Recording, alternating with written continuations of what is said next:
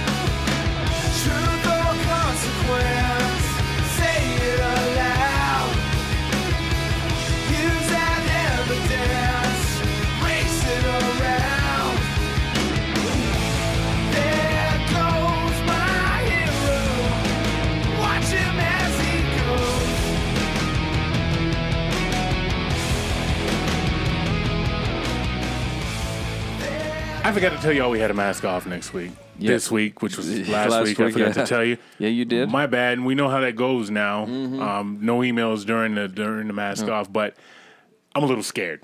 Okay, so I'm gonna hit. Okay. I'm not gonna hit the email. I'm just gonna acknowledge this person so I don't get. Cut. I know exactly where you're going. I know you know where I'm going because you probably got a damn goat head on your lawn too, man. Misty wants to know why we haven't been reading her emails, even though she saved them into her draft. Yeah. And hasn't actually sent them. That's our fault. We'll own that she put them in her drafts. I still feel we need to apologize. Yeah. I don't want her bounty hunters coming after you, me, or us. I want no problems with Misty. My bad. I'm sorry you didn't send them to us. That's all us. That's all us. And since I threw that out there, Jamathan wants us to know he's rich because he paid off his house. So good for you, Jamathan. That does us a lot of good. Why don't you buy 6 cases of fucking mugs and Mr. Rich Pants? Yeah. We'll send them all to you, buddy. All right. So like I said, we got a mask off, Wood. What's a mask off, brother? Well, guys, every time we do one of these, we get a bunch of new people. So I'm going to explain. A mask off is when we bring somebody else in, a third person here, and sometimes more, but today just one person. They do something different than we do something a little bit better, a lot better, in fact, usually. We get to know them. We peel that mask off. We get to know a little bit about them, why they do what they do. Yeah, it's already starting. And so without further ado, our mask-off guest, who are you? What's your name? What do you do? Yeah, Scott Haney. Most people call me Haney. Few call me Scotty.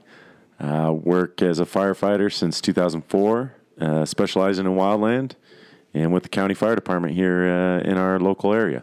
Right on. So Scotty with the fire department. Scotty the hottie is what you could call him. He deals with fires, right? Yeah, I'll tell you what. We were taking pictures today, and I'm afraid that someone else that lives with me may leave with him. Yeah, she got excited when she saw that gear, didn't she? All right, so we have a mask off. We throw in some questions. They're called layup line questions. Questions out of left field. You know, you're playing sports. You warm up. So we're warming you up right now, all right? Right on. Do you have any food allergies? No. That's a man's man right there. Favorite band? Ooh, that's tough. You're going to have to come back on that one. I don't know. Come back to that one? Yeah. Okay, favorite band? Favorite band? See what I did there, guys? Yeah. Best gift you've ever gotten? Best gift I've ever gotten. Outside of pussy, isn't it? You can't. Yeah, right. Pussy. I mean, that's my go-to right there. Yeah, shit. Probably a gift certificate for tattoos, man. You can't go wrong with that. Can you juggle? No. All right. Wow. Not in my current state, anyways. Favorite band, one more time. Favorite band, I'd probably say the Rolling Stones. Classic. Oh, yeah. Right? I like it. Classic. Which era do you wish you were born in? Ooh. Early Western. Jeremiah Johnson era, like pioneer, living in the mountains, living off the land. So that could be 1840s, that could be 1870s, any time in but the early time. Yep. Early 1800s. Okay. Early 1800s. Well, considering what you do, I guess that makes sense, right? Makes a lot of sense. Okay. All right, our mask-off guest introduces our snaggles. What are we drinking here today? That you brought, actually. And you weren't cheap on it either. Let's just state that. Well, I brought a handle of DeWars aged 12-year-old Scotch whiskey. And it's delicious. It is smooth. It's better than that fucking leaded gasoline I brought. I brought some shit that will remain unnamed, but we popped that one first. And everybody's like, ugh. Yeah. shit, it's going to be a long day. And then you pop your shit open. We're like, oh, now it's dangerous. Yeah, I feel like the first one should have gone in my vehicle. You know, put some oil in that bitch. Fucking turbo instantly, right? Yeah, and guys, as always, our Snaggles is brought to you by Tiger Claw Tattoo.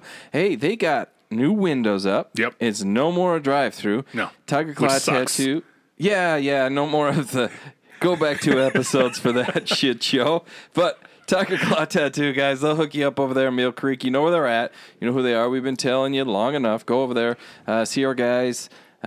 Schedule yourself an appointment if you want to meet beforehand, and I think they recommend it just to get an idea of what you would like and put your ideas onto paper. Do that. Then Tiger Claw Tattoo will ink you up, and you will not be. Do they do gift certificates? They do gift certificates. Yeah. They do. Gift certificate. I keep wanting to say a diff certificate, but either way, they do. You got the D on your mind. Yeah, I do. Yeah, I do, guys. So if you got a birthday coming up, Christmas is a lot of months away, but hell, who cares? Buy a gift certificate to somebody to Tiger Claw Tattoo. It's our firefighter's favorite fucking gift. Yeah. Matter of fact, get over there, Tiger Claw. Get your ass out there also and get yourself a Steal My Straw. StealMyStraws.com. We are environmentalists here. Yeah, we are. We are considerate of turtles, by damn. Turtles they get the straw up the nostril. We want you to get a recyclable straw. Right on. I don't care if you use it for cocaine. All right, do what you do. Yep. I mean, the steel one, you can clean it a little bit better than you can the plastic, so you're not going to pass biohazards while you're doing your street drugs. We're not that we would advocate that, but if you want to, hell, do what you do. You're adults. I don't give a shit what you do. Just buy the damn straw. You saw the E, which stands for explicit on this podcast, so if you're listening, that's on you. So buy your straws, do whatever you do with them. I would suggest that you put them in one of those new tumblers that we have. Slide it in the top. That's right. Yeah. It's right down, Slip it right all the way down as far as you can get it in there. You drink it out of there. So what you say in tumblers, guys? I hate when you look at me when you say shit like that, okay? Look away when you say that. I have to make eye contact with somebody when I do it. I don't want to freak our guest out too much here. So, guys, go over to sowhatyousaying.com, buy a tumbler. $20. We'll ship them to you. They're etched in, and that means they're not going to wash off. You can put those in the dishwasher. Doesn't matter. We got blue with the silver edged, or we got the stainless steel with the black edged. Either way, they're beautiful. They're never going to wash off. They're never going to fade away. So you can get your Steal My Straws, stealmystraws.com, with the promo code SWCS, and then buy the tumbler, and it'll make your life complete. All right, firefighter. Every kid, at least I did. I wanted to be a firefighter when I was a kid. How old were you when you decided I am a firefighter? Oh man, I was pretty young. Probably about 6 or 7, probably 7 years old. Yeah. What happened? Some friends and I was living in California at the time. Some friends and I, we were. They had all these bushes, and you'd build a fort in these bushes, right? Okay. Where all the spiders live. Yep. Yeah. We'd play Ninja Turtles, and in the forts was our bushes, and we lit the field on fire. There we go. You pyro motherfucker. Yep. You guys are pyros. I knew it. Go ahead. Yep. So that field caught on fire, and it caught another field on fire, and it caught another field on fire. And you had a hard on. You're like, I could do this. So we all ran home. Went and hid in our rooms, and there's this fire burning. And my mom was like, could see that I was physically upset and smelled like fire.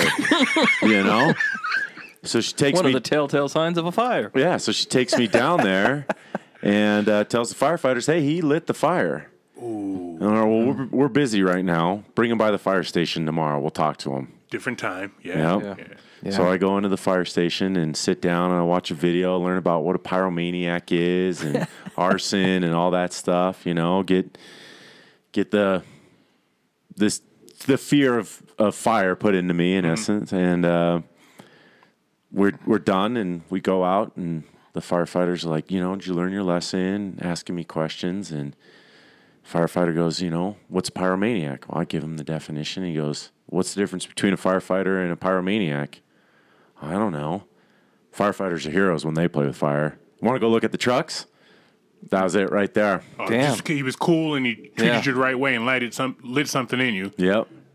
Wow. We went, took a tour of the fire station and looked at all the fire trucks, hung out with them for about half the day, and got to turn on the flashing lights, and that was it, man. I was hooked. I was hooked, yeah. 7 years old. Do you get something in you when you see a fire now? Does it, you know, do you get amped up?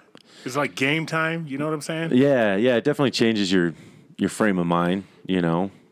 But you were in California when this happened. Yeah. So you probably lit half the damn state on fire, right? Well, at the time, we had been evacuated from our houses 2 times before because of the wildfires. Yeah. And so naturally you thought, well, this would be a good idea. Right. Yeah, exactly. 7-year-old logic, you know? Yeah. And it was pretty much coming to that because it just kept lighting field after fire, on fire. And we lived right at the foothills of these mountains, and that was their big concern is, we're going to light these mountains on fire again, you know? So laser focus from the age of 7 to the age, how were you when you became a firefighter? I was 20. So, yeah, you went straight there. You made it to the line. You saw it. Nothing deterred you. I screwed around a little bit. Okay. When I was in high school, they offered this program through the college and South Jordan Fire kind of combined, and they offered this program, but I was screwing around a little bit too much, didn't take it serious. Mm-hmm. So it took me a couple years outside of high school to really get dialed back into that's what I wanted. And once I got in, it's like, there's no other way. How many knots can you tie? You got some knot tying motherfuckers. Right. I'm on the tech rescue team, so probably at least 15. Damn. I know that's not a big number, but it's big. I think I got 2. I can tie my shoe, and then when I'm tying other shit up, I just wrap it until it doesn't move anymore. The kind you need to get loose with the knife, right? Because that fucking knot won't come out. Yeah, those are the 2 I know. Yeah. All right. What's it take to become a firefighter? What do you do? Talk about the training. So if I showed up, right, and I'm like, I want to be a firefighter. And you're like, okay, put all this shit on. I'm like, never mind, it's too hot out here. Get this shit off me because we had your shit on, which is heavy. What's it take? What's the training like? What's the procedure like? So they recommend you getting your EMT first. That's like the number one, and then finding a fire academy. There's a couple in and around the state. Mm-hmm. Some fire departments you can get lucky enough just to get hired off the street. All fire departments you have to take a test, a written test, and some sort of physical test. But for the most part, if you get those basic certs, which is your EMT, your firefighter 1, your hazmat, then it really just opens up a whole plethora of departments. So the EMT is more like medical stuff, though, right? Yeah. So I guess I have so in my area here where I'm at, I see if an ambulance rolls up, then a fire truck rolls up, and I've never quite understood that. So why, if I want to be a firefighter, do I need to go get something medical? To me, that doesn't make sense. Right. And in the bigger cities, you don't have black lung, do you, from the smoke or anything? No. It's all right. Just check. I hope not. He's gonna start spitting tar here on the woodshed floor. The coal miner's lung. Yeah. Here in the state of Utah, in a lot of areas, firefighters just respond with EMTs. In fact, the ambulances are stationed. They're part of the fire department. Some of the bigger cities, it's contracted out. Mm-hmm. So the EMTs are just EMTs. That's all they do. But, in this area, I'd say 90% of the state, they're part of the fire department. And so they just roll in for manpower, more hands. If you have, say, a heart attack, it takes on average, they did a study about 8 people to get in there. Damn. And effectively work. Yeah. Damn. So 8 people for 1 heart attack. So I guess, so then if I understand, so if you're in a bigger area, bigger metropolis, a different state, right, then maybe it would be, if you wanted to be a firefighter, you would just be a firefighter. Right. And the EMT, ambulance, stuff like that, you could be separate and totally different entity. Yeah. Almost everywhere, though, you're an EMT, no matter what. Oh, okay. Yeah. So is that an exciting part of your job, or do you rather swing from the rope and kick in windows and shit? Yeah, I'd rather. That's the shit? Hey, there's no rush higher than fighting fire, I tell you. And so it's a necessary evil. And it's a rewarding part of the job, helping sick people. Okay. But for the most part, that's not why I became a firefighter, was to ride the ambulance. Right. Do most guys that you work with, I can imagine, when I'm a kid and I want to be a firefighter, I want to be a firefighter. I don't want to go and ride on an ambulance and do that shit. I want to fight fires. So do most guys kind of get into it with that same mentality?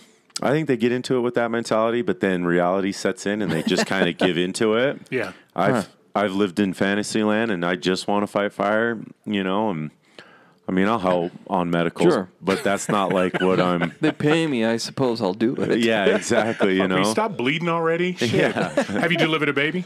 Not yet. Okay. Not yet. No. They say that's coming. I'm sure there's guys in your what is it called, house? Yeah. They've delivered babies and stuff like that. You hear all those stories. Let's see, I just got off shift Saturday morning, and the station next door, they did a delivery. So, damn. But I don't think the outcome was great, but nonetheless. You talk about the rush from a fire, and what I think of when I think fire, like combat. But you can't negotiate with a fire. Right. This is it. You can't talk them off the cliff. You're not gonna, you can't.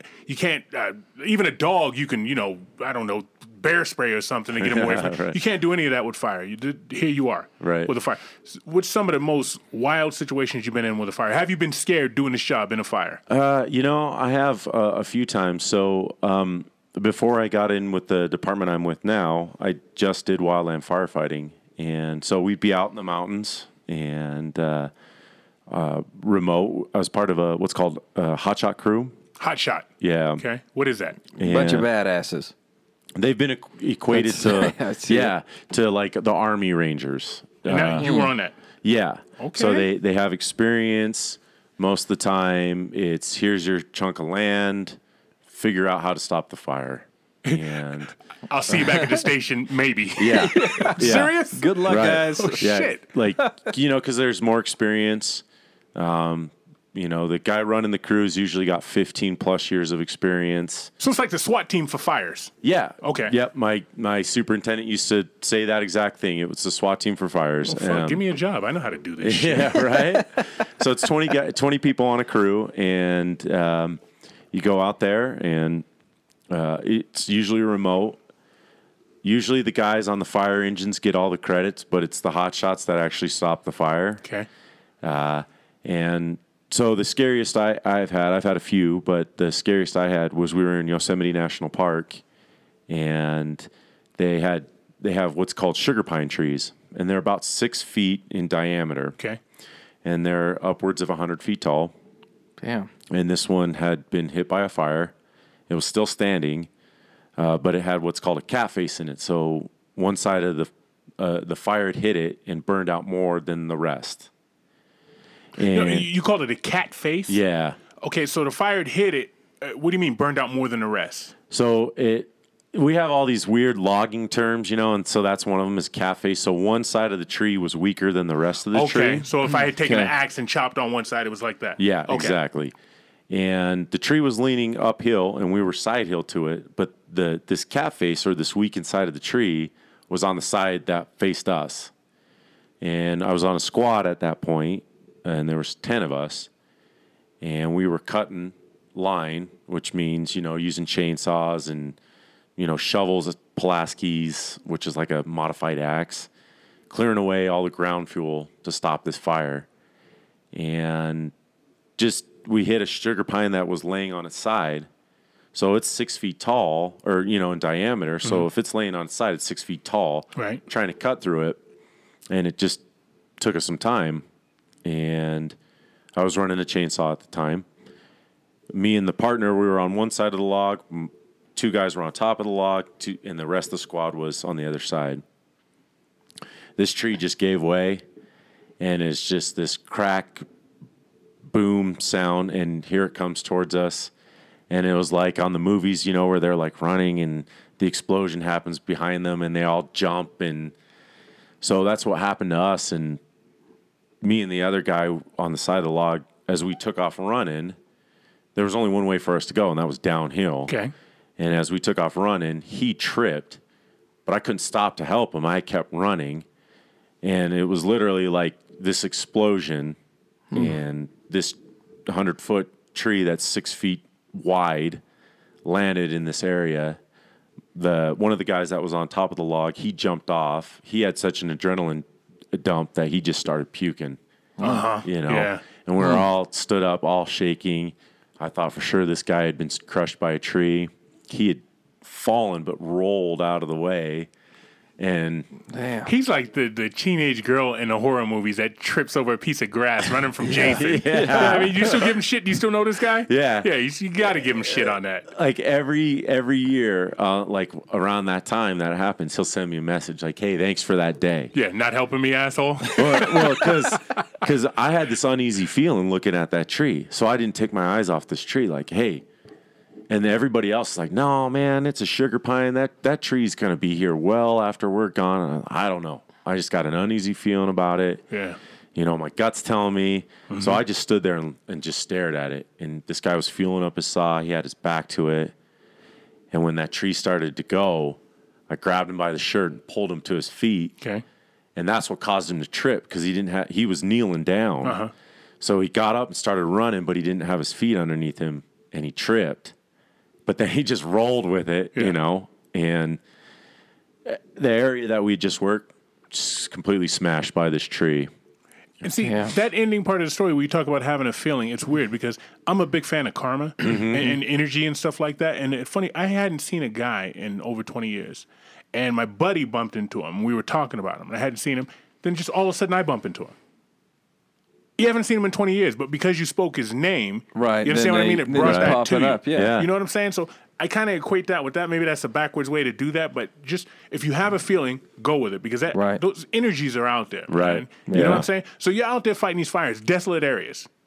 Right? Yeah. Because they usually start in desolate areas. Right? Yeah. So very do you guys remote. sleep out there? Yep.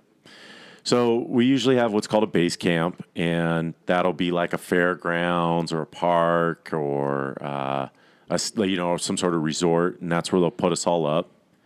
And then we have what's called spike out, which is you work, you sleep where you work, you get up in the morning, you eat MREs and drink Gatorades, and you get right back to work. What do you shit? Yeah, you just dig a hole. If you're in base camp, you got the blue huts, the porta potties. But if you're out on spike, you just go dig a hole and. See, I don't think I could do that. I'm too domesticated. Yeah, my wife. Yeah. I've talked about this. If it doesn't flush, I'm having a hard time. It's just right there. You know what I mean? Yeah. She loves camping, man, and I'm 2 days good at holding my shit. I couldn't. There's no way in hell I could be up there using a saw. You know, because you got to use your core and all that. And I'd feel like I had to shit all the time because I wouldn't. So why do they call it cat face? It's a logging. It's an old logging term. And it's weakened on one side. So if it didn't have fire or disease, the tree would be fine.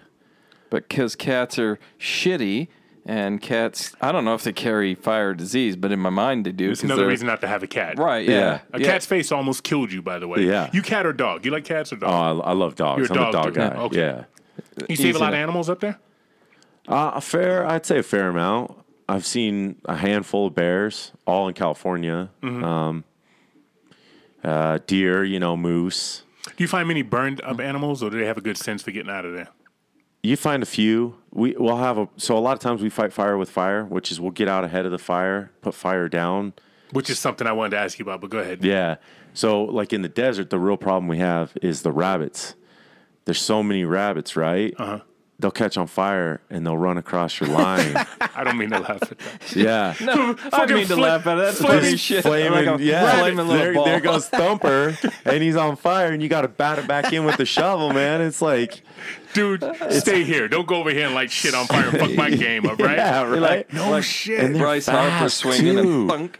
Yeah, they're fast, man, and they just take off across the line, and they're gone. And there's this trail of fire. I'm surprised there's never been back in Braveheart days, there was never anybody who did that, who lit rabbits on fire. Some tribe or some, right? and just throw them over the wall of the castle and shit. That's genius. Yeah.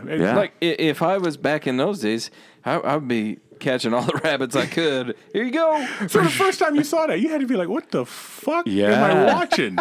And it's like everybody's scrambling, chasing these rabbits, Not to help it, but to keep the fire contained, huh? Yeah. Because you're not trying to put it out. You just pick it up and throw it back in the fire? You just pinging it with the shovel, Just beat it down. Yeah.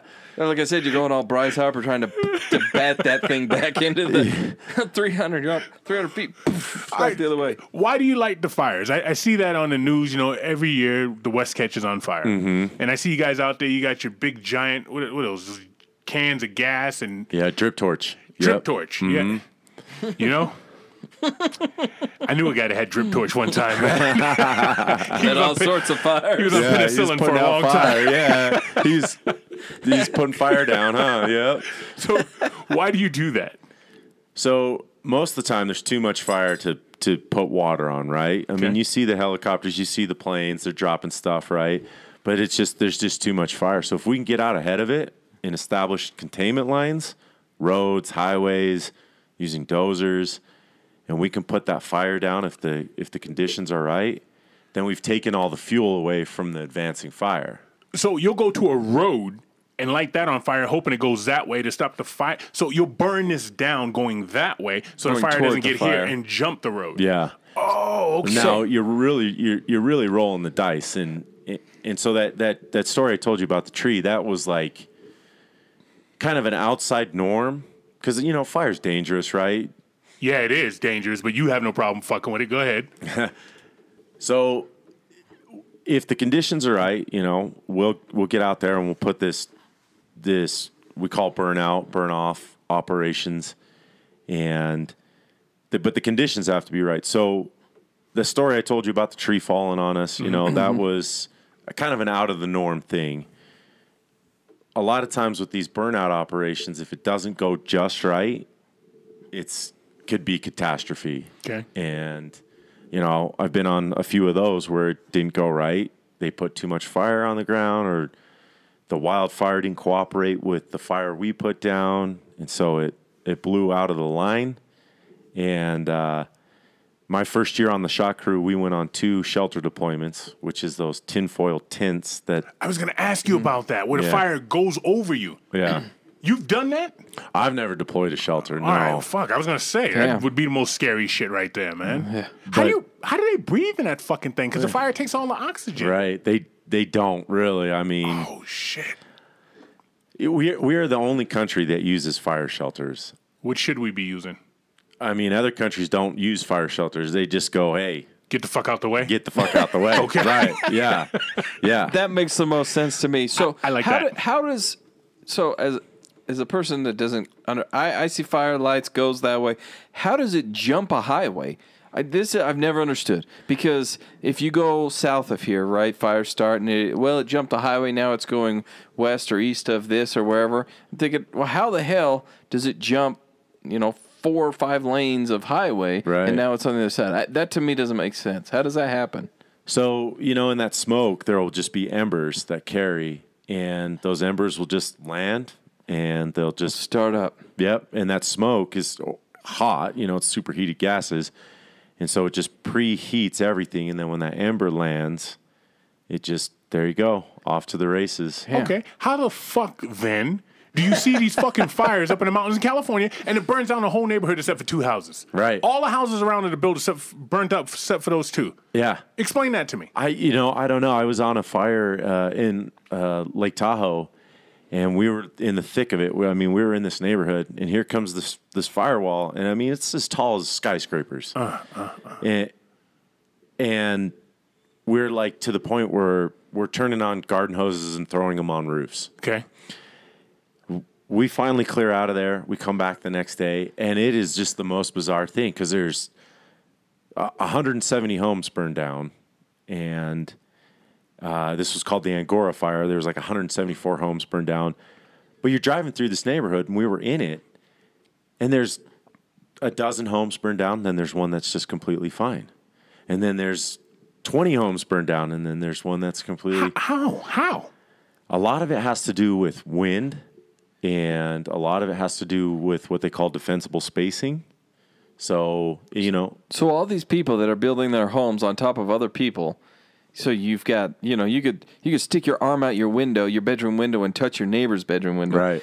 that's not good. No. Like, you want to have that Depends space, on if your right? neighbor's hot or not. Yeah, good looking neighbor, that might be okay. Yeah, In my wash their experience, back, yeah. in my experience, it never works out. So I want some space. Give me a little bit of room. So if there's a little bit of room, that's a little bit better. Right, and if you put a green lawn around it versus, hey, I want to live in the mountains. I want trees all around my house. I want this brush all around my house because that's what the mountain living is, and I want privacy, and I want to live in the mountains. Well, when the fire comes, man, it doesn't care. But having never been a firefighter and knowing nothing about exactly what you do, I'm going to say, if that house is in the middle, I don't care how big the lawn is, if everything burns around it, all right, so people may say divine intervention. They may say just luck of the draw. you know, it's just weird when they show those aerial shots. You got Lester Holt in fucking Arizona, and he's standing there. I'm Lester Holt in the middle of, Topeka, Kansas, where there was a fire, right? And he's standing in front of the one good house, and then they zoom out because now they got those, what do they call, drones? Yeah. They got those drones. They zoom out, and the whole fucking neighborhood around it is burned out, except for that one house. So all that tells me is I better start living like that guy. Because whatever he's doing it right. Because that's just staying. It's probably the neighborhood asshole that... It is, yeah. You know that's the way life is, man. It's a neighborhood asshole. You're like, everybody's house burned down, but this fucking cocksucker, man. Well, it's probably the guy who didn't evacuate, and he just stood there. Because typically, it's not the flame front that gets the houses. It's the embers that get the houses. And they sit there and they just cook, and then they ignite. Fester. Yep. Yeah. They just fester, and then they get in the rain gutters or they get under the decks, and then it just slowly cooks away, and these houses have been evacuated, and then that flame front comes up. And so help me understand this. I think it was last year. There was and I want to say California. I could be wrong, but it's always California. Or yeah, I know. It's always California. There was this fire that burned through this area, this neighborhood. It was kind of in the mountains, and it burned through, and it was killing people in their cars because they were trying to get out. Like, the fire trucks couldn't get in or out. There was a traffic jam, all that. How does it burn that fast that people just can't get out, or is it just people aren't getting out when they're supposed to, so now they're getting caught in it? Because to me, I'm thinking, if I'm in my car, man, I'm going. Like, I'm the hell out of here. You saying they were burnt up while sitting in their car? Yeah. Yeah. It's like fucking Pompeii, huh? Yeah. This shit was crazy. I think it was last year. Yeah, it was. I'm pretty sure it was last year. It was in Paradise, California. That's it, yeah. The car fire, yeah. They had a couple incidences in California where it was just that, yeah. And people couldn't get out. I don't understand, because, like, if my neighbor's house is burning, my ass is out of here. Right. I'm going. I'm gone. But these guys, I mean, and I understand some were elderly, so they have a harder time in the smoke or whatever. But like, it was shutting down the road, and people are just cooking. I don't understand. I haven't been in that situation, but I think what happens is there's the people who are scared, so they don't drive through the flame front, so they stop, and it creates the roadblock, and then somebody else's car catches on fire. And then it starts off that chain reaction. What do you mean drive through the flame front? Because when I hear flame front, I mean that's the front of the fire is what I think. Yeah. You're supposed to drive through that? Well, if it means getting out of the fire, But how thick is it? The flame front could be as thick as a mountain range, couldn't it? Right. I mean, it could be, pretty thick.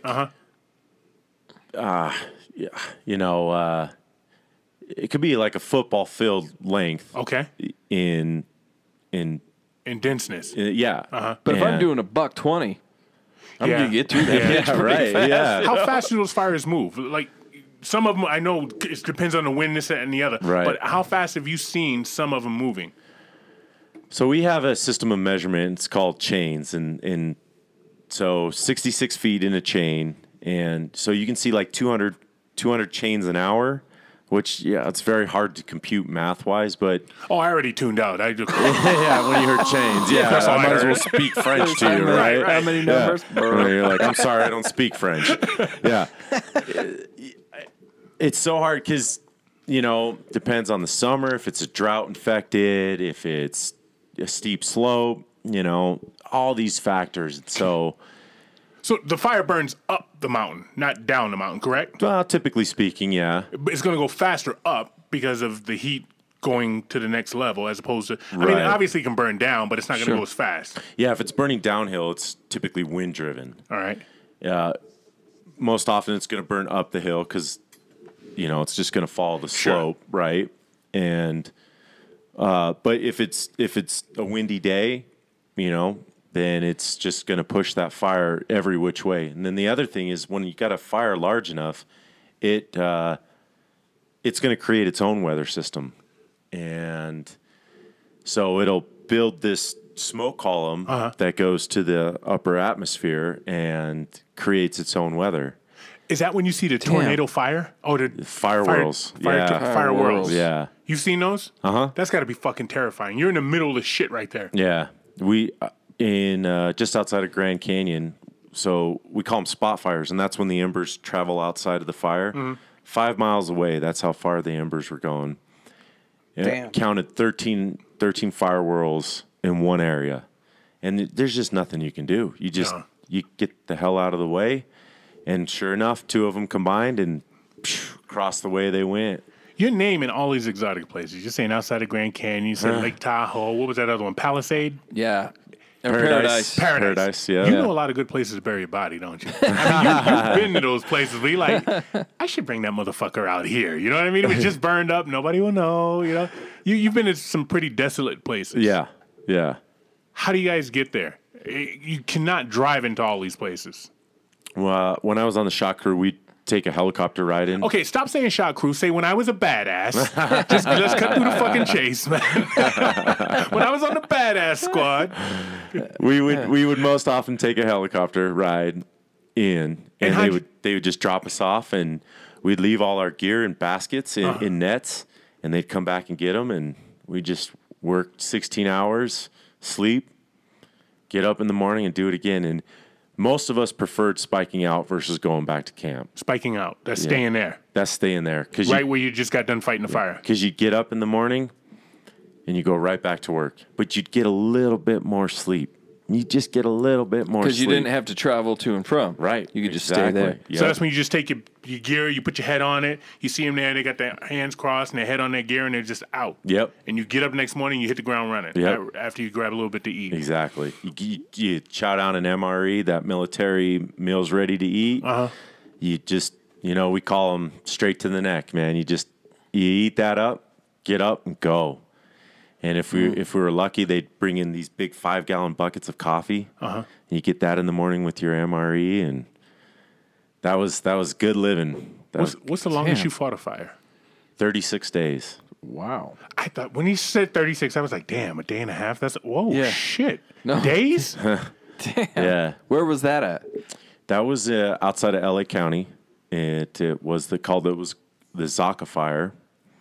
And we were close enough that they just kept us there. And another crew, they spent the Los Padres hotshots, they spent 68 days because that was their backyard. They would just go back to station every night, or most nights. But they spent 60 shifts there. The fire that I had the tree almost fall on us, we did 3 36-hour shifts. Damn. And they just didn't have anybody to replace us.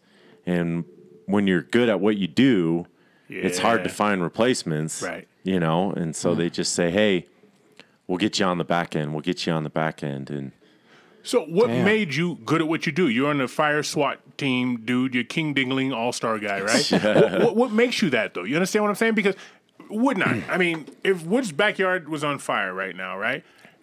First of all, he'd probably tell his kids to go out there and take a piss and put the fire fucking out. He'd be enough of build a wall. I mean, this technique. So do you have to think? So when you're on the badass crew, you're the hotshot guy. Do you think like a leader? Do you think independently? Do you think like a teammate? Team. You think team first. Yeah. So it's more fighting a fire is obviously you can't be a golfer. You have to be a football team, right? So you guys are just cohesive. So it's not just you; it's the guy next to you that makes you who you are. Right. So when you're on a hot shot crew, is that a crew that goes out together all the time? Yep. Or are people interchangeable? Derek can't go, Terry can't go, Fred can't go. So we got these other guys. Let's go. Are you like, fuck them guys? I'm not going with them. I want Derek, Terry, and Frank. Right. I mean, for the most part, it's. When you're on a hotshot crew, you get a lot of experience, but it's hard to work on qualifications because you're an intricate member of the crew.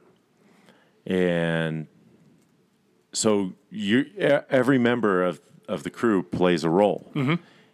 So how do you leave your team high and dry? How do you bring Joe Benchwarmer in, who's not been on the shot crew all year, to fill your spot when you operate XYZ so well? Right. And so, last year there was a guy. It was actually on my former shot crew, Arrowhead Hot Shots, Brian Hughes. He was hit by a tree, and he was killed. And he was a captain, so he was he had rank on the crew, and that's just a loss, man. That's a loss that it's just felt within the crew. It's felt within the whole community, and it just speaks volumes on what the wildland firefighters do. So he gets hit by a tree and killed, and you guys are doing your job. Mm-hmm. And I don't mean to sound insensitive. Don't think I am. But is that secondary to recover his body, or do you guys do that immediately, or do you fight the fire first and go back for him? And then would there be a circumstance where he could possibly be burned? Yeah, I think that the tree was on fire that hit him. But the focus then becomes, let's get this guy. Okay. Let's get this guy. So you want to get him? You want to get him the hell out of there, right? Yeah. And for Arrowhead Hot Shots, that's the second fatality due to ever in their history. They were founded in the 1970s. That's the second fatality. Damn. And that's the second time someone was killed by a tree. It's not the fucking fire. It's the falling trees. Right. We're really good about keeping our eyes on that fire, but there's so many other factors that come into it that honestly, I never even thought about a tree. Nope. Never crossed my mind. Nope. When I hear firefighter, when I hear wildland firefighter, all that shit, I think the fire. The fire. And the tree never crosses my mind. And that's two stories now. Your own and then that one. Where's the tree? Yeah. And that's kind of like that unknown, the fire, you can see that, you can put eyes on that. Like, I know the enemy, it's right in front of me. Mm-hmm. Right. It's this fire. But then there's other factors that play into effect, Tree's a sucker punch. That's a big time sucker punch. Yeah. Damn. Or you just pulled a 36-hour shift and you're driving back to camp, and the guy who's been fighting fire right next to you, now he's driving the crew carrier, he falls asleep. I'm talking worst case scenario, or someone pulls out and hits us, and so there's those unknown factors, those things you can't take into account. I can take into account this fire. I know, hey, all right, disengage, pull back. We're going to let this fire do its thing. As long as the community's evacuated, we'll let it burn. Yeah. Homes can be rebuilt, memories can be reestablished. remade. Yeah. But there's those unknown factors, and that passing of him kind of brought to light like what these guys do. They're the behind the scenes guys who stop the fires from getting into these communities, and a lot of times they don't get the credit that's due. So and that's one of the reasons why I'm glad you're on here telling your story, man. Because we're not fucking again, Walter Cronkite and fucking Keith Olbermann over here. You know what I mean? But we try and bring people on to do different things like Wood States at the beginning of the Mask Off. So I love hearing your story, man. And let me ask you this. All right, so what's the difference between offensive and defensive firefighting? In structure firefighting, offensive and defensive is offensive. We go inside the structure to put it out. Okay, so you're being aggressive. Yeah. Okay. Yep. In defensive, we're on the exterior. We're gonna set up hose lines. We're just gonna spray water. In wildland firefighting, it's same thing. It's direct, indirect. Direct is we're gonna go right against that flame front, and we're gonna take it on. We're gonna fight it. We're gonna punch in line. We're gonna do burnouts. Indirect is all right. We're gonna back out. We're gonna get ahead of this fire. We're gonna flank it, whatever, and we're going to cut contingency line. We're going to use bulldozers. We're going to cut down the sections of the forest. We're going to use those big ass airplanes that drop that red stuff called retardant. That's defensive. We're not in plenty of fires. Especially in California, you got those Santa Ana winds. Yeah. Hey man, we're not even going to mess with this thing. We'll clear out the communities, catch it when the wind calms down. Okay. Well, I'm glad you brought up that red orange shit because I see the helicopters dump it, right? Yeah, and planes too, right? Yep. They'll dump that, and when I'm watching it happen, I think to myself, well, that's not doing a damn bit of good because if I take my hose and I spray it up in the air and I watch it just flutter all over my grass, I know my grass isn't getting watered properly. So when I see them dump that, it looks like it just spreads all over the place. Right. Does it actually? I mean, is that actually helping, or what's the deal with that stuff? I would think it helps. They're not I gonna don't know. keep I feel like it's a PR thing, right? Look, guys, we're working. Boss. Hey, boss, I'm doing my best, right? Keep paying us because we're doing that. Yeah. Fairy dust. That's what it feels like. So it doesn't typically stop the fire. It slows it down. And when it slows it down, we can get guys, people in there to remove the fuel. The best thing we can do is just remove the fuel from the fire. So you're talking about all the, like you said in the beginning here, like it's all the shit that's already fallen. You're trying to clear that out. You're trying to catch. So what is that orange red garbage? Yeah, it's called retardant, and it's phosphate chemical compound, yada yada. I can't say it all, but it's supposed to like thin out the oxygen and the ignitability of the fuel. Interesting. Yeah, and so when the fire burns to that stuff, it's like it's kind of like water, but it lasts a lot longer than water because water evaporates when it hits heat. This stuff doesn't. So it will slow it down, and then sometimes it stops it, but for the most part it slows it down. And then the hand crews, we call them the ground pounders, they're the ones that get in there and remove the fuel.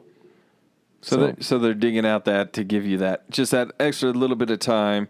So that stuff comes down, slows it down enough to where you can get a little bit of time to get hands on. Okay, makes sense. Still feels like it doesn't do a damn thing. Because I've watched the helicopters, they'll dip into the local reservoirs around, and they'll bring the water out and drop it. And in my mind, I'm thinking that shit just mists out like nothing. Like the water is completely useless. At least the red stuff feels like it's falling all the way. The water feels like it's just blowing away. Wood wants bang for his buck. Yeah. That's what he wants. Damn it if I'm paying my taxes. Yeah, right. All right, so you've been doing this since you were 20. Yep. You got a girl? Yeah. Okay. Let's talk about Haney before he had a girl, because a firefighter, I'm telling you, this is why I wanted to be a firefighter when I was a kid. Because they used to ride on the back of the fucking truck. Right. Remember when he used to hang there before OSHA got involved? Yeah. OSHA got involved, said you can't do that. They called them tailboarders. They were some badass. They just sat there. And I remember you get on there and let you ring the bell and shit and all that. Which, let me ask you this first. So OSHA, which is 36 hours, and nobody's complaining about that? Not you guys, but OSHA. OSHA doesn't come and say, hey, these guys can't work 36 hours. They can only work 33 and a quarter hours. They like to step in after an accident, and they try to give, but OSHA doesn't. They don't know the firefighting spectrum. That's not what they handle, and so they'll step in after the fact and give their opinions and views and their investigations. I don't want to. OSHA typically likes to blame somebody versus a system. And so that's why OSHA's kind of been, and depending on what city you live and work in, like New York, they only do 12 and 14s. Okay. So that was Wood plugging in a mic. He broke some of our fucking equipment. So that happened, guys. It's not your headphones. Yeah, he's fully torqued. So. All right. So OSHA doesn't give a fuck. They come in after the fact. You're out there, you guys are working these 36 hours. You're in California and in Lake Tahoe. You're saving people's houses and dogs because you're not a cat person. Whatever, right? And here you are, you're a big dude, tatted out, handsome cat, young guy, you're 20 years old, you're swinging a hose for a living, and here come the girls. How was that Punani party for you, man? I mean... I know you got a girl, and this is you weren't always the person you are now. Right. So what's your girl's name? Her name's Heidi. Heidi, excuse him, but here he goes. Let's hear it. We're going to get the watered down version. Oh, but yeah, yes, no shit. Yeah. Well, I helped this one girl across the street one time, and she shook my hand. Get the fuck out of here, man. I mean, hey, you could play that card, right? You could play that card. It's hard in this line because if you're a wildland firefighter, typically speaking, you're on a fire for 14 days. You're home for 2. You're back out for 14 days. Mm-hmm. So it's hard, other than the bar scene, to really. Yeah, you might bring a girl home, but she gone the next day. What's the problem? I don't see the problem. Yeah, you got laundry to do, so you don't want her hanging out anyways, And you're getting ready for the next go. So you're doing laundry, you're getting your snacks, If you chew tobacco, your tobacco products, you're getting, you know what I mean? Yep. And so you're stocking up for the next 14 days. Yeah, exactly. And so, holding a relationship or even a marriage, because I was married at one point. Okay. Man, that shit, it's just... But neither one of those things are what I'm talking about. Oh. I'm talking about you walking into the local bar after fighting a fire for 72 fucking hours, and you're like, hey, I saved your town. Who's buying me a drink and who's sucking my dick? That's all I want to know, okay? Had to be awesome, man. Yeah, you gotta remember here, Keith's on a whole different level. Whole different level, man. This is where we're at with it. You guys are just, out there for heroes. You got, obviously, the military. You got the fire guys. You got the cops. People don't want to give them a lot of credit. We're pro cop. I got a cousin that's a cop. Wood's got family that's in law enforcement, So we look at it a little different. But even there, I brought this up earlier, you're dealing with something that you can't negotiate with. Even if you're military, and they got people trying to shoot back at them. So I'm not discounting the military. Don't think that. But you can say, hey, you show, put your weapons down, or, this, or you shoot their buddy, and now fire, the tree falls on your guy, he's gone.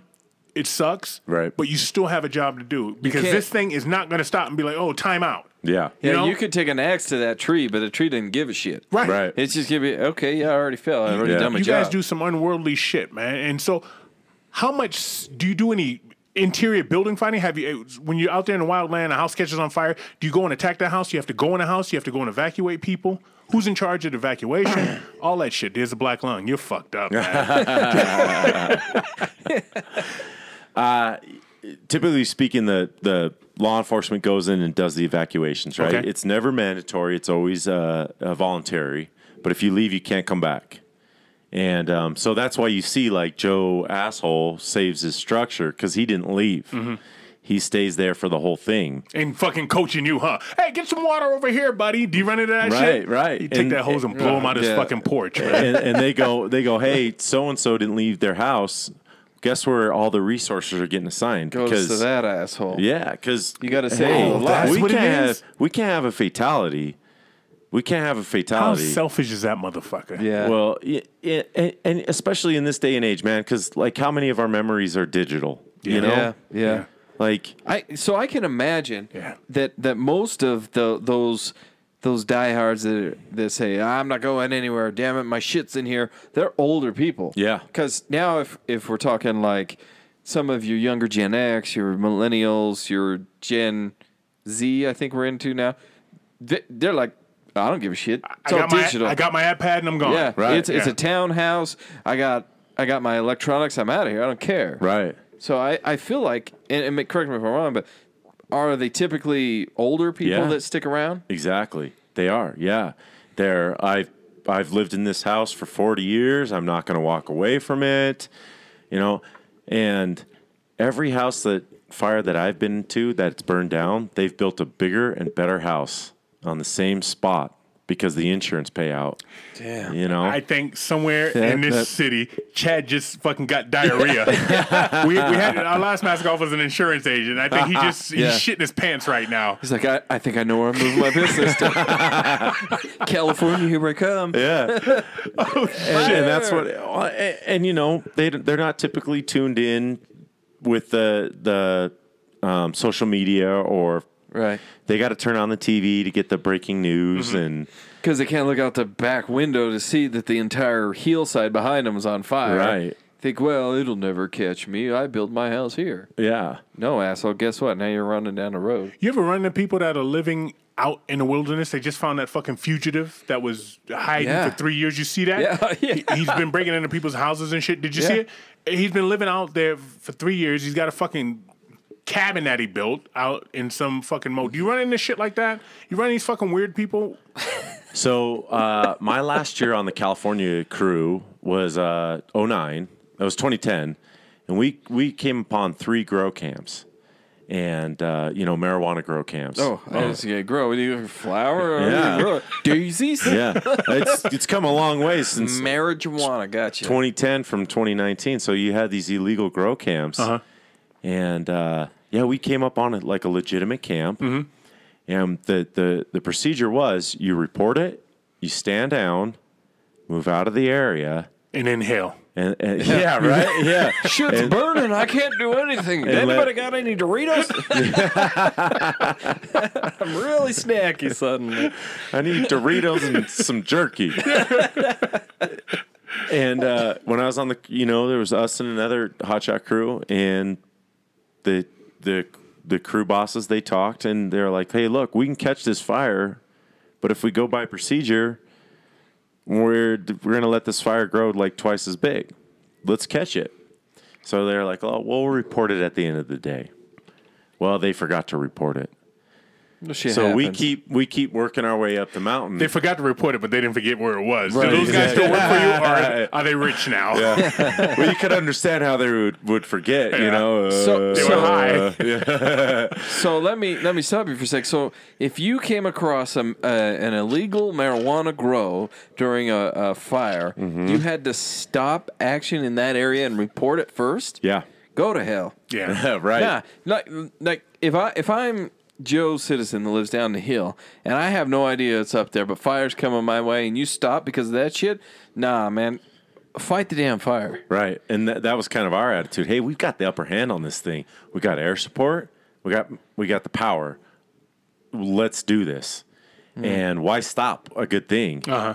And so the decision was made. Let's keep working. Hell We'll yeah. report it later. Well, Hell yeah. heat of the moment, it gets forgotten about. Crews come in to backfill for us so we can keep working up the hill. They're going to spike out, so their gear is flown in. So the gear is flown in. They go off to work, make sure it's secure. They come back at the end of the night to sleep, and all their gear has been ransacked.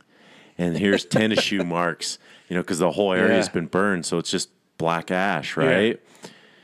There's tennis shoe marks, and the law enforcement was just so upset that we didn't stop operations, and You guys were upset because all your MREs, is it MRE? They were gone. People's wallets Just- and just people's all- iPods, All the desserts were gone, right? Somebody and milkshakes. Yeah, took my 5 gallons of coffee.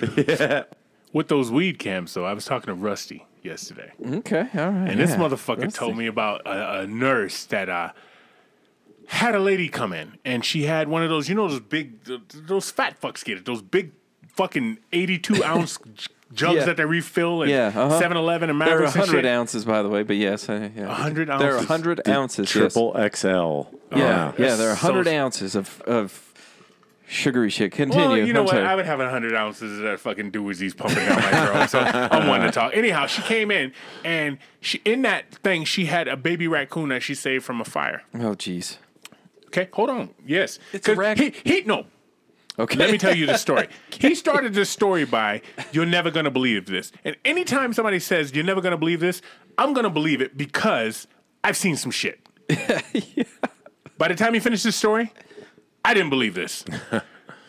She kept a raccoon in a cup, and she's in an emergency room for some reason. I can't remember why. I was drunk when he told the story. But Rusty, email us. she took the raccoon out the cup, pulled her shirt down, yanked her titty out, and breastfed the raccoon in the hospital emergency room. Okay, which tells me a couple of things. One, she either has really small children, or two, given the story, she has had a child and kept her breasts lactating for that long, which I imagine to be 10 to 15 years. Or three, she wasn't lactating. She just liked to have raccoons nibble on her nipples. There's a lot of freaks out there. That's Very true. That is calloused true. nipples. Yeah.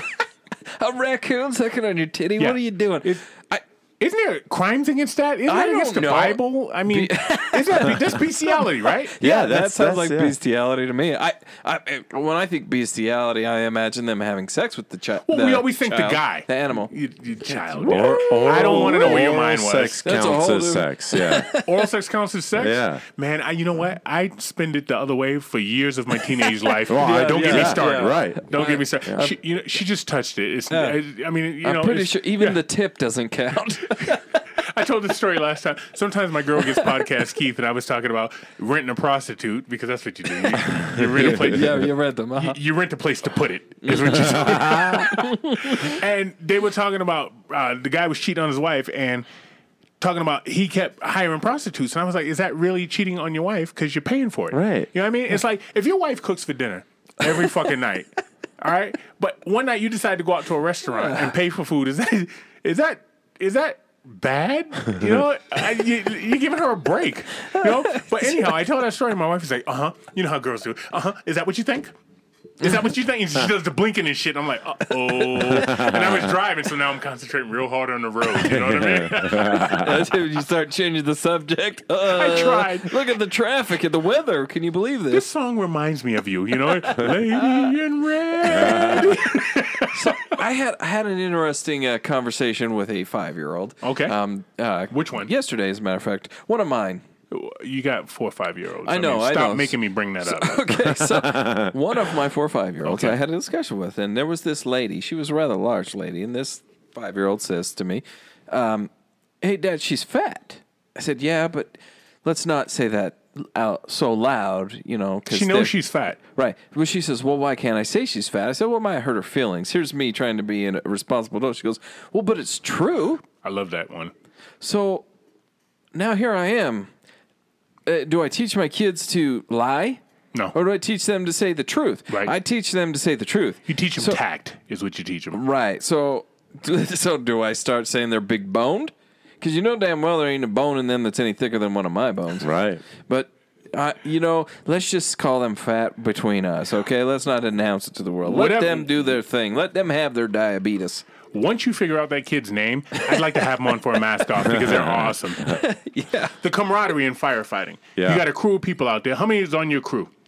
When you were fucking King Big Dick out there jumping out of planes and, here I am to save the day like Mighty Mouse and shit, right? How many were on your crew?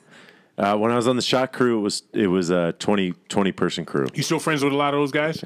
Yeah. Last year I went out to a wedding. My saw partner, it was his wedding. Went out there to his wedding. Where was it? It was in California. What the hell's a saw partner? So everybody has their role, right? That's the team mentality. Do they shut their mouth? Do they know their role and shut their mouth? That's The Rock. God damn it! Neither one of you fuckers got that.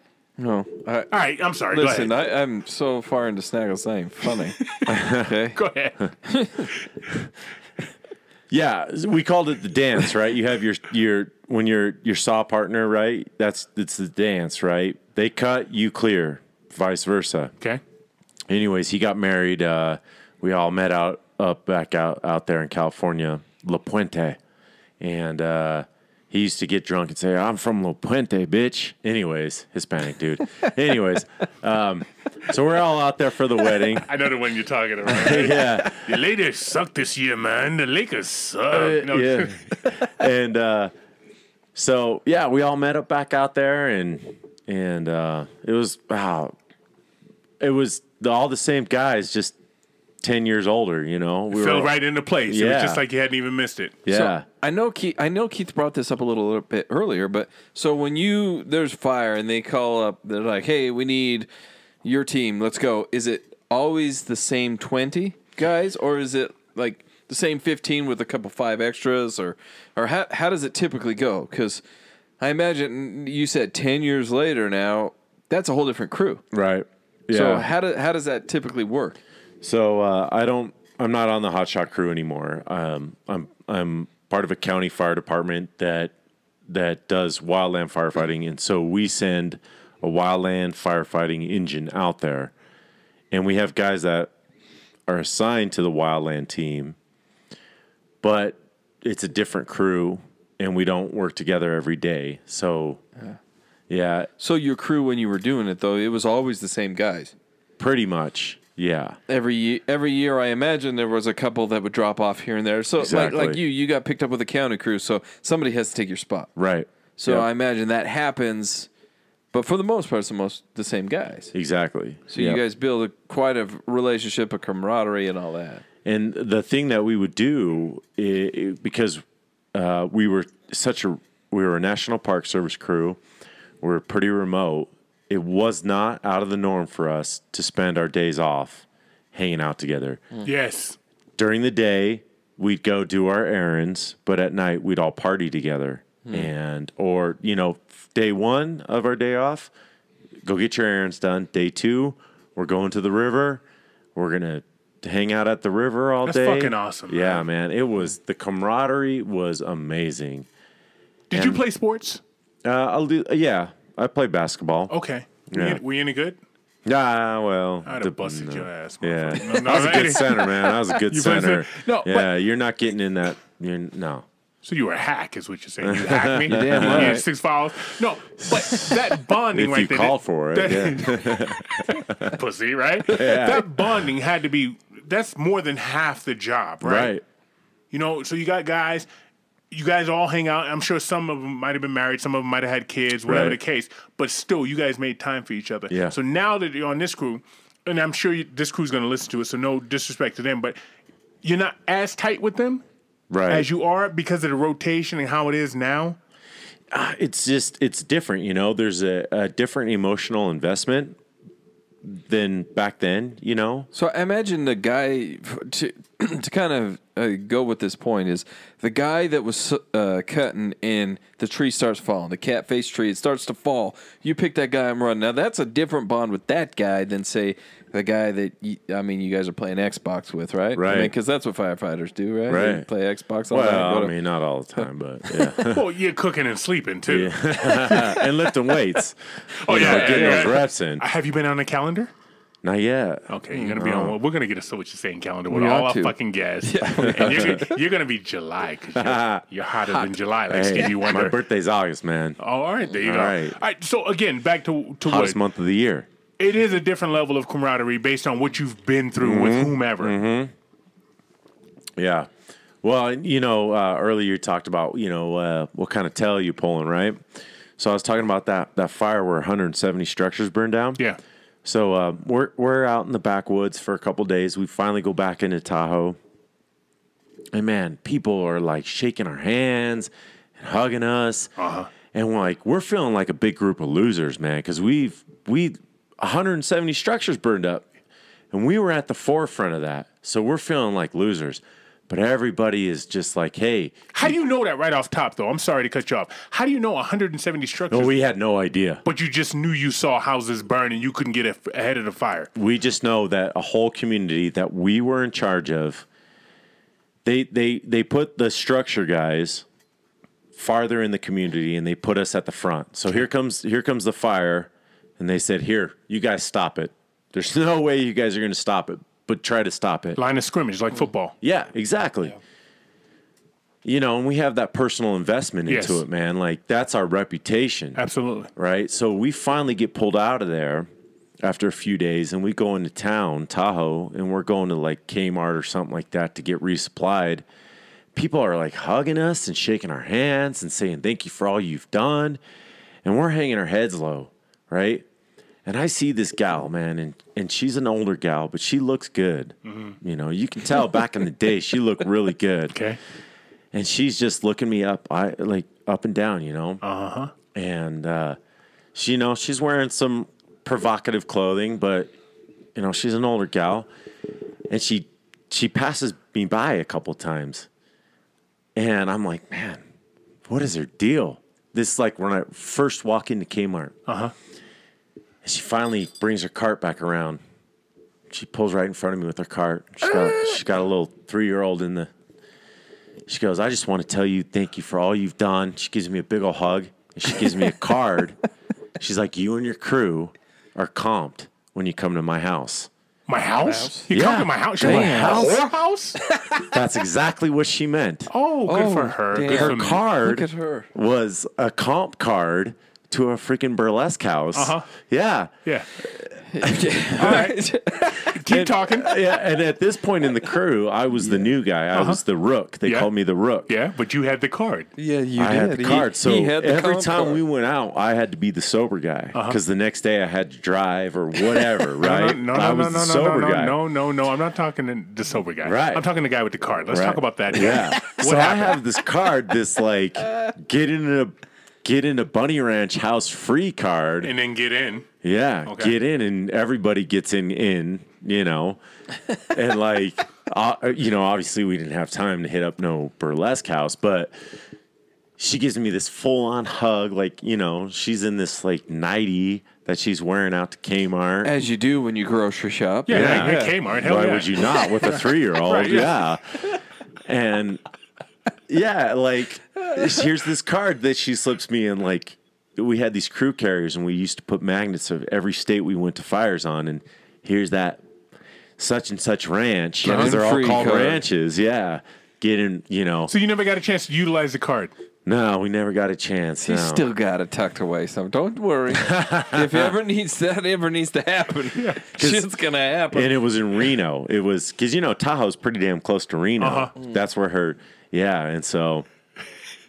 So with your new assignment now, the Hot Shot Crew sounds like the place to be. You did that for a reason. You went out there and you said, "Look, I'm the fucking quarterback of this squad. I want to go and run with a bunch of other quarterbacks and be the man." Yeah. Because when you make it to an elite team, right, an all-star team, everybody there is top shelf shit. Right. So you're top shelf shit. You don't do that no more. How long did you do that for? I did that for 3 years. 3 years. Yeah. You don't do that now. What made you get out of it, and are you bored now? Oh man. Without offending your bosses, because again, I'm sure you're gonna play this in the firehouse, right? Well, you know, you just hit that. You hit that point in your life where it's like you want to refocus your goals. Okay. When I was on the Hot Shot Crew, we averaged 900 hours of overtime in 6 months. That's why you bought that fucking bottle of Dewar's 12 years age. That shit ain't cheap. 900 hours of overtime? Yeah, we averaged, but we would hit an average. We would hit, you know, 1,200 hours. Dude, stop right there. All right. Fuck. That's a huge ass check. But you're too tired to spend the money. Right. Well, you're too busy. You're too busy. Yeah. So that shit just gets tucked away. Yeah. And you have a bunny ranch free car. Free pass. So what are you spending money on? Yeah, I mean, guys are spending. People water, are spending Cheetos and jerky and water. Yeah, and tobacco. Yeah. All right, go ahead. Well, and you're doing this in 6 months, so you know you're working a year in 6 months. You know, to the typical 40-hour work week, you're doing in 6 months, right? And then, so where I'm at now, man, it's just it's completely different. So. It's a you know, you're tapping the brakes. It's more of the I like that analogy. Family conducive. There's that person inside of me that wants to be out there running and gunning. I want to do that. I want to be in the shit. I want to be in the thick of it. But man, that's your life when you're in it. You having a family, unless you have someone who's very, very understanding, you just can't do it. You know? What do your parents think about this? Speaking of family, so your mom, she dimed your ass out. You're not Italian, are you? No, because your mom would have never fucking ratted you if you were Italian, right? But so you said, like, Mom, I lit, you know, the next town over on fire when I was 7, but here I am now. I'm a firefighter. Yep. She sees the danger. I'm sure she knows the story. She sees your ups and downs. Mom, Dad, what did they think about this when you said, "This is what I want to do. This is what I'm going to do," and furthermore, this is what I'm doing? How did they feel about that? Oh, man. You know, those couple years in between high school and getting into fire, I was a straight up criminal. Oh, were you? Yeah. Well, you know, not in the violent hurting, affecting other people. It was just partying and. If you steal my kid's bike, somebody's getting hurt, okay? What do you think? I wasn't doing that. Okay. I wasn't doing that. I was, you know, I liked the you were being an 18 to early 20s punk kid. Right, exactly. Okay. Yeah. Okay. Yeah. It was as we all right. do. The Mary Jane and the drinking, you know, and so you're just wild, coming home drunk, not coming home, that type of shit. Yeah. So they were happy to see you get some sort of structure, right, and conformity, to life. Yeah, and they would have loved to see me go and gone military, and it would have done wonders for me. But this was what I wanted to do when I was young. I lost sight of that, and then I come back to it. So they're like, hell yeah, So yeah, made them proud. So they're proud. I was just gonna say they're proud of you. Yeah. Brothers and sisters as well. Do you have them? No. You're an only child. Yeah, I was adopted from birth. Yeah. Yeah. You were adopted and they just raised just you selfish motherfucker. See, that's the thing about only children. First of all, they get everything they want, right? Yeah. So when I say Yeah. best gift, and this motherfucker says a gift certificate to tattoo, he's got a lot of tattoos. He's probably Yeah, he got does, yeah. thousands of dollars of tattoos on his body. Although Yeah, I I see do. that there's plenty of space for Tiger Claw could add, but yes, continue. Tiger Claw hook you up. That's our dude. I got a That's side. our This sleeve is going to go into a side piece and a back piece. So Could you fit the logo on there? probably. Yeah, I mean, if you look at him, he's like, if you're providing the gift certificate, I don't see why not. So you're the only child. And the other thing about older children is they can't blame shit on anybody else. Nah. No. Anytime something was broken in the house when your parents was at work, it Yeah, was it's all you. on you. Yep. Yeah. So either you're a sociopath and just deny, or you just own it. Yeah. And I'm going to think, at your core, you're a good person because you're out there saving lives. So you probably owned it. I did, And yeah. you got your ass kicked because of it. But Right. hey, it's your own ass kicking, right? My dad had a spanking board. Yeah. It was a piece of plywood he spanked my ass with. Yeah. Yeah, good. Damn. Yeah. Good. We need more spanking boys. tell your dad to fucking walk around the mall now. These fucking kids cursing at their moms and shit. I heard this no. kid tell mom, Nope. "Mom, shut the hell up." I almost peed my pants. No. Mom, shut the hell up. And this kid's like 11 years old. I was like, oh my goodness, where's my dad at? Where's my mom? I thought they were gonna jump out the fucking ceiling and beat this kid's ass. Grab him by the collar and huck him somewhere. Beat that ass, no, man. No, there's no room for this shit. How can you tell if a fire is natural or man-made? How do they figure that shit out? You got to find the point of origin. How do you do that though? All that fucking It just looks looks like a fire chaos. everywhere. Yeah. It looks like a fucking dog pile on a fumble. You know what I mean? I see the helicopter fly over and I think, yep, Yeah. that's a fire. How do you find a point of origin? Typically, the fire starts at one point and then spreads outwards like a V. And so they just trace it back to where it started because, it's going to be driven by wind. It always starts at the V. Huh? It Yeah, does, it does. man. The V. Yeah. Yeah, see, it's never our fault. Oh, it's never a U either. It's a V. Yeah. Can't blame you. It's always the V. And those guys that do that, so they get back to the V, and you can tell from that point whether it's lightning, a cigarette, a spark from a campfire. Mm-hmm. Those guys that do that, do they come up like you and then they graduate to that, or is that something different? Are they the eggheads of the firefighting world?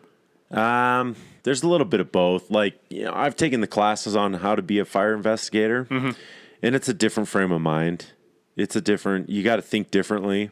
And I'm glad I took those classes, but I'm not that guy. Right. So I don't care. what's a fire I marshal? don't give a fuck. I want to put this bitch out and move on to the next thing. That's it. So what's a fire marshal?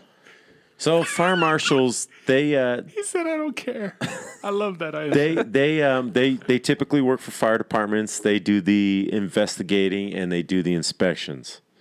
So that sounds boring. Yeah. Well, I mean, it's just a different point in your career, Okay. All right. Do they wear white shirts? Yeah. Those are the guys in the white shirts. They're the administration. What? Yeah. Oh, that's what you meant. I'm like, why the hell would you ever go to a fire in a white shirt? Yeah, no. Because I saw Backdraft. Yeah, Backdraft, man. And Robert De Niro was the Robert De investigator. Niro, yeah. Yeah. Okay. You got excited when I said Backdraft. That was a good movie. That was. Kurt Russell and Yeah. Baldwin when he treated him like shit running up the stairs and wrapping the hose and all that shit. You go, we go. Yes. Yeah. Yes. That's a good. No, that's a great fucking fire it movie. is. Yeah. Kurt Russell and Robert De Niro. How is that a bad movie? It's not a bad movie. No, it can't be. No. It's not a bad movie. It's a fucking great movie. Yeah. So what do you do to stay in shape? I look at you here. You're jacked. You got your shoulders and your fucking little medium shirt on and shit. I asked him what size shirt he wears. He's like a medium. I was like, motherfucker, you don't wear a medium. You're bigger than me, okay?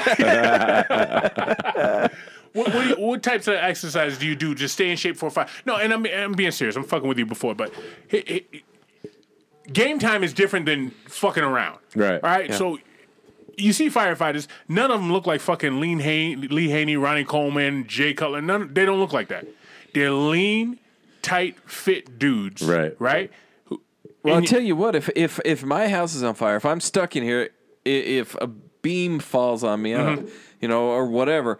I don't want some dude that can barely get out of a car to come and grab me, and he's going to have a hard time. I don't want that guy. I want the guy that's been spending 80% of his shift working out. I want that guy.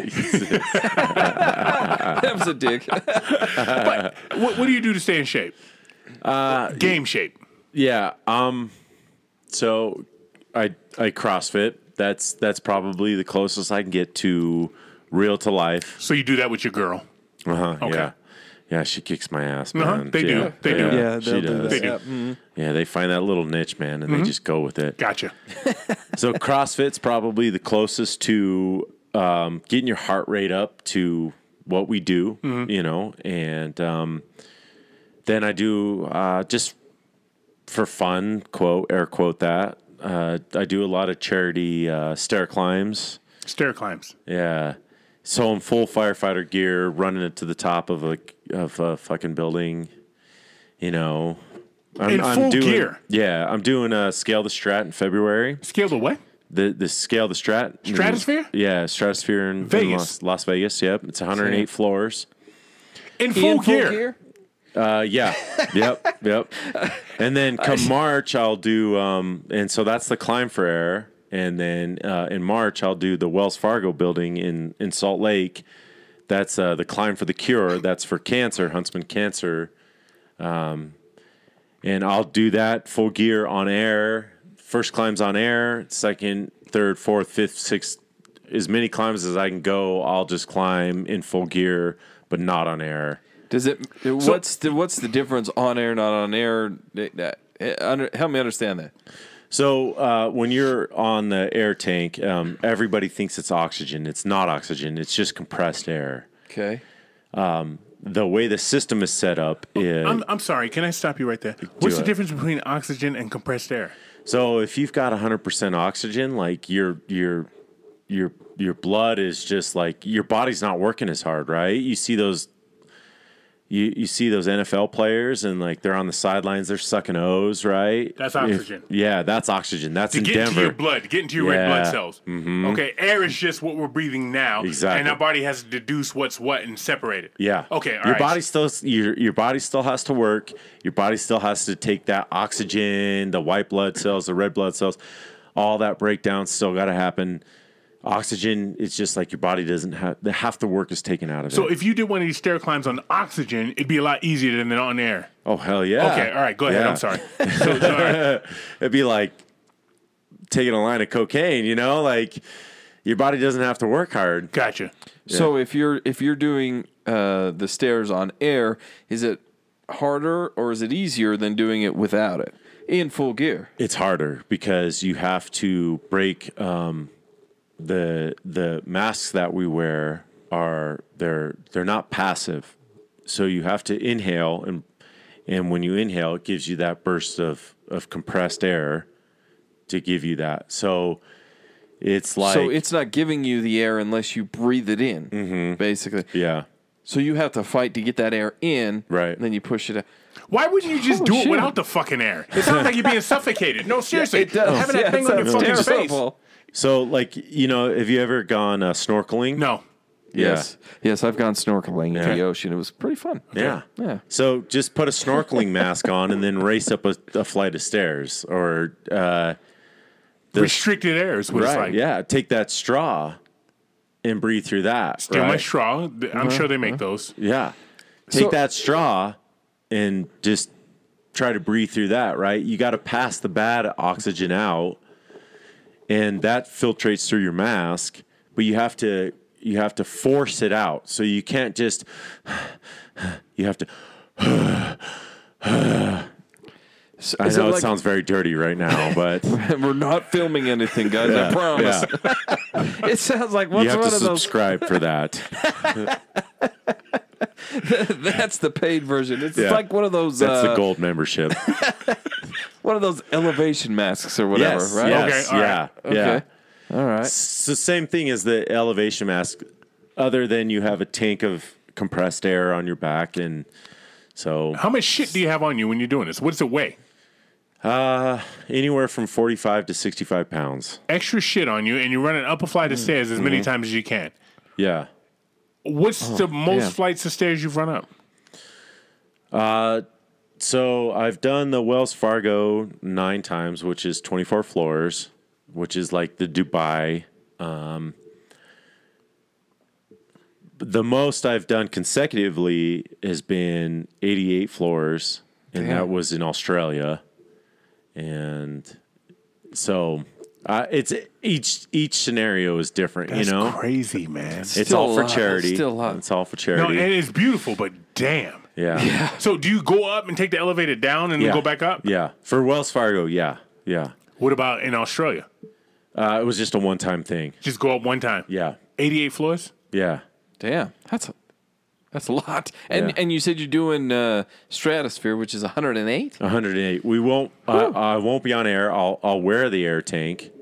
For the weight. Yeah, and then I've done the Huntsville Marathon twice. Full gear except for boots, and What the fuck is wrong with you? Do you understand? Because what jogs? You can jog in shorts and a shirt. Did you know that, or did you assume you had to show up in your full gear? I fully accept that.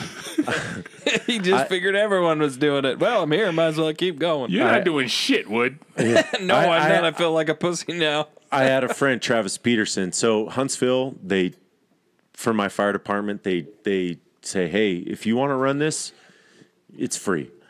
I had a friend, Travis Peterson. He passed away from cancer. Damn. That they believe he got through the job. You know, he got cancer on the exterior of his lung.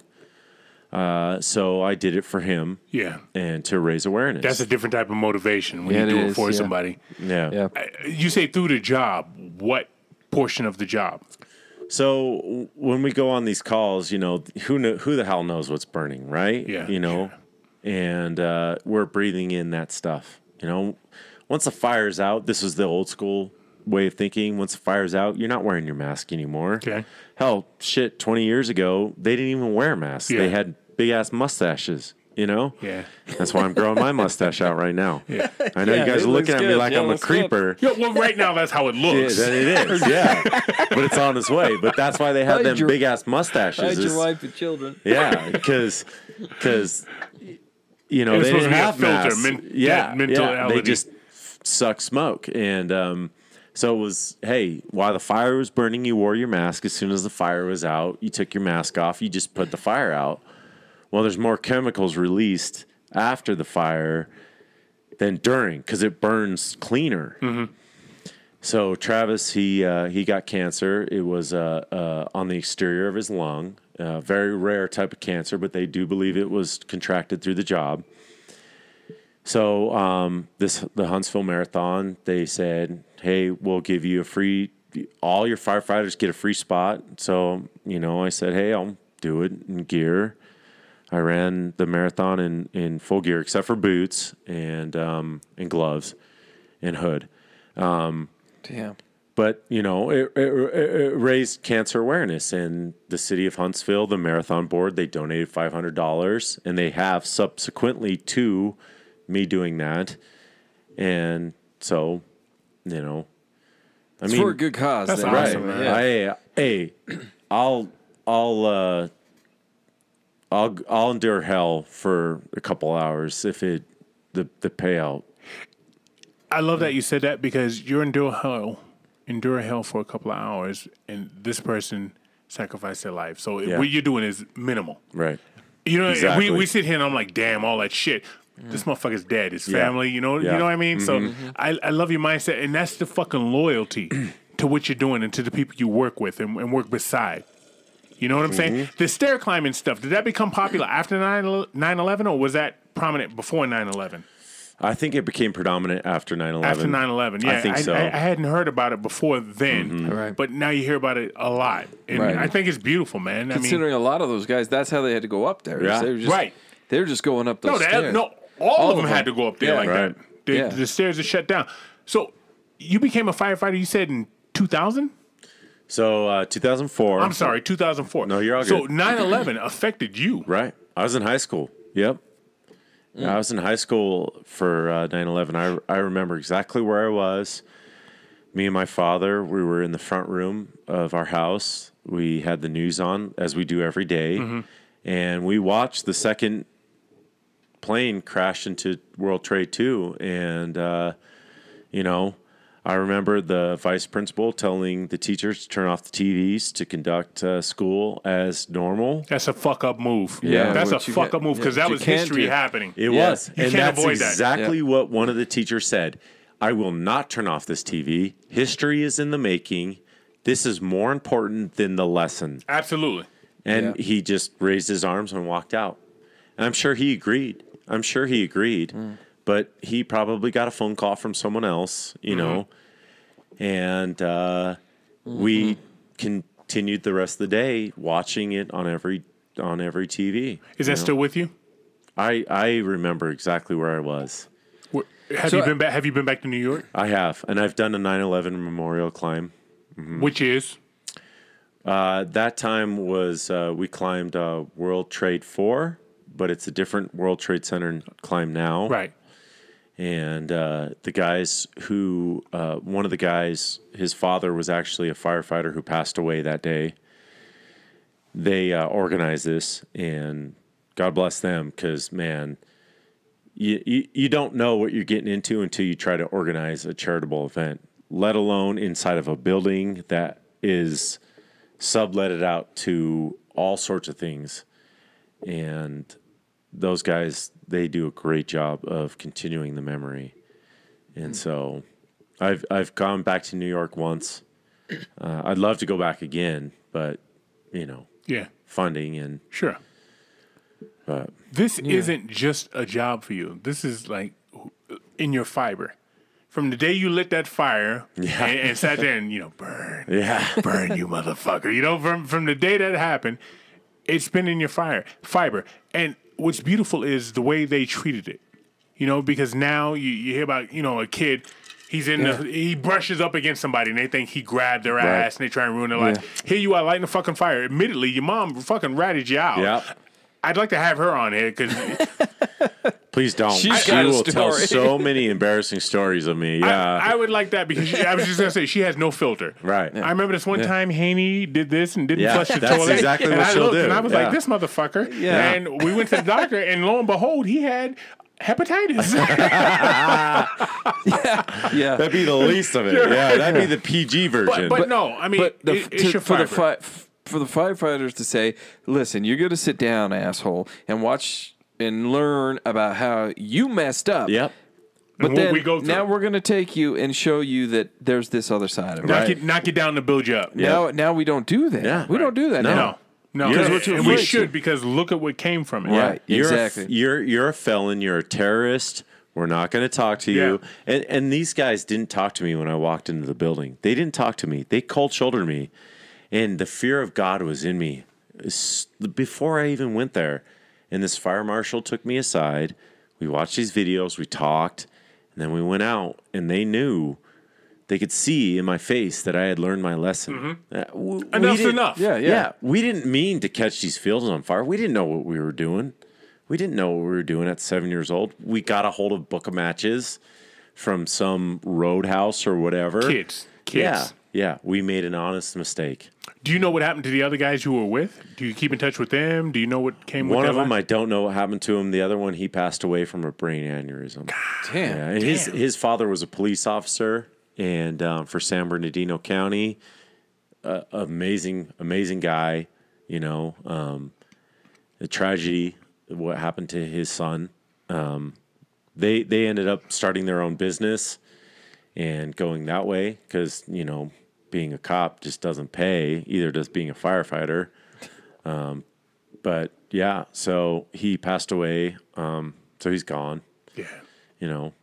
He tried to become a firefighter, but do you feel like being out there? You talk about, and it's with good reason. You talk about people passing away, death, in this conversation. 3 people that you've talked about that have passed away. Is there a lot of weight on you when you do the job and the attitude you have towards going to do the job? You understand what I'm saying? Is there a lot of weight on you in terms of, these are the people that made me who I am. This is this is that. even your parents, you know, you're an only child, so I have to be this Right. because I'm the only one they got. You understand? It's not like you're from the fucking Jacksons and Michael. What was Michael? Michael was the 9th out of 10 kids or 11 kids. Yeah. You know what I mean? So Yeah. you got chance after chance. When you have an only kid, it's one shot. You know, so is there a lot of weight on you to do, quote unquote, the right thing and to do better? Oh man, I don't think there's a lot of weight versus from outside sources versus just myself wanting to do the right thing, be the best that I can be. I don't care about the credit versus let's be the best that we can be. And a lot of that goes towards my folks, never giving up on me because they could have. And there was a point in my life where I was not making the right decisions. Sure. And if I kept making those right decisions, I would have gone down a path that just led me, and they never, ever gave up on me. The mask off would be, hey, what's it like being a former felon, right? A convicted felon. That's why you'd be sitting there, right? Or like a future felon. Like, hey, you're a future felon, you know, and they could have written me off at that point, and they never did, man. They never did. They always made it like you're better than that. You're capable of more than that. And why are you doing this? And so they held me to that higher standard, and I carried that on, and that's. And here you are going to run 108 flights of stairs as a firefighter coming up. You can tell me to kiss your ass, but I want to ask this question. One, how old were you when you found out you were adopted? I have no idea. As soon as I could remember. So it's been in your life the whole time? Yeah. Two, have you ever tried to find your birth parents? So, interesting story. I have a half brother. My birth mother reached out to my mother back in like January, February of this year. Yeah, and was like, "Hey, I see you guys are in Utah. Are you guys anywhere close to Hill Air Force Base?" And we grew up I grew up when I moved to Utah, Salt Lake County, and now I live in different county farther north. And my mom was like, well, yeah, we live right next to this Air Force base. How'd she find your mom? Thank God for fucking social media. Social media. Yeah. It's got to say, it's got to be Facebook. Yeah. Or So she Instagram or knew some who shit. she sent her kid out to. She knew the family name. Yeah, my mom, so my adopted mom is my mom. That's right. There's my birth mom. Right. And there's no level of disrespect. I love and respect both of them. Sure. Like one for giving you life and one for making you the person you are right now. Exactly. Absolutely. Exactly. Adoption, man. If you ever have questions, adoption is the loving choice. Most definitely. I made the most of this life, and I think it's through adoption. It's badass. Yeah. So, little political push on that. Like, I'm not for abortion just because had I been aborted, I wouldn't be the person I am today. And teach their own. I will never judge a person for making their decision. Right. But God bless my mom, Yeah. my birth mom, and she made the loving choice. Okay. And I feel like I have made the most of that decision. That's why you're sitting here. We don't have bums sitting here. Right? Have we had a bum sitting here? No, not yet. We haven't had a bum sitting here. So We should have a bum mask off. Now that you said there you go. Yeah. Last night I slept under. All right, never mind. Go ahead. With the needle in both ass cheeks. Yeah. I've been on that. So I lost track of where I was going. You're talking about your mom and your birth mom and becoming who you are. Yeah. So my birth mom, she was 18. She was from Ireland. She was here on a work visa in the United States. Things happened. She got knocked up. She decided to put me up for adoption. She met my parents. The rest is history, right? Did she go back to Ireland? She has since then. Yeah, she lives in Ireland currently. So I met her in October. I met her in October. Shit. Yeah. My half brother is in the Air Force. Got stationed in Utah Yeah, man. So she raised your half brother. Yeah. So she moved back to Ireland, had more kids. How do you end up here? She stayed in the United States for like 10 plus years. So she's lived in Ireland the last 10 years. And so I've got a brother who's 10 years younger than me. Wow. She got married to an Air Force guy. You know, did the whole United States living, traveling around as the military family does, unit does. Finally, she got divorced. I don't know the backstory to that. But yeah, she's back in Ireland. Right now. Currently. Yeah. What about your dad? Birth dad? I have no idea. She doesn't have any information on that? I bet she does if I asked her. You know. Is it relevant to you? Nah. You're comfortable with that? Yeah. Yeah. To be honest with you, you know, I love my birth mother. I don't know her very well. I love her for the decision she made. I love her. Had she not like resurfaced, I never really would have researched that. You wouldn't even, your parents are your parents and you're fine with that. You're comfortable in your own skin. As young as I can remember, my parents they had this like knitting on the wall. I can't remember the exact verbiage. It was a poem about how I'm not from their blood, but I'm still theirs. They're my parents. Yeah. They will always be my parents. And, you know, it's weird because I've no adopted adults, and they always say that. These are my parents. And I'm always like, God, fuck, relax. I'm not questioning that. You know what I mean? Yeah. You know, don't fuck me up, Suge Knight. Goddamn. But I had a friend that was adopted. He was 35 before he met his birth mother. Yeah. And what he said to me was this, and this always stuck with me because we take it for granted. You would. Yeah. He said, until I met my birth mother, I never touched anybody with my own blood running through their veins. And that hit me so hard. And he told me this like 20 years ago. And that's just weird because I take it for granted. That's my dad. That's my mom. That's my cousin. That's my sister. That's my brother. It's weird. But adoption works, obviously. And you're a testament to that. You're a good dude, man. Thank you. You fucking, hey, I don't just want to be a fireman. I want to be the guy. Put me on the front row. He's a badass fireman. Right. Yeah, that's it. It doesn't have to be bloodline to love somebody, man. No, love is question. free. You can love anybody. Yeah. You know? And we need to do more of that. Yeah, we do. We do. Absolutely. With that, Wood, is that what you're saying? That is what I'm saying. Scotty, is that what you're saying? Yeah. And that is what he is saying. Guys, we always love our mask-offs, and we hope that you love them, and you do. So you know where to find us. We're at sowhatyousaying.com, sowhatyousaying@gmail.com, and you can always contribute at anchor.fm/sowhatyousaying. We talked about Tiger Claw quite a bit through this episode. Yeah. That's because both the motherfuckers are tatted up. Yeah. You guys look like somebody's going to rob me. Is how you look. I don't have any tattoos. All right? Or money. So, I don't know what we're robbing him for. Maybe he's got some gum or something in his pocket. Either way, go see Tiger Claw Tattoo. Go over and get your steel straws. Go to our social media and that. You know how to send us the money to get those tumblers because, guys, we'll ship them to you for free. $20. And they're yours, and they're selling like hotcakes. So get them before they're gone, before we have to order more up. But we got some in the making when they're there. Hit them up. What else I got, Keith? Did I cover it all?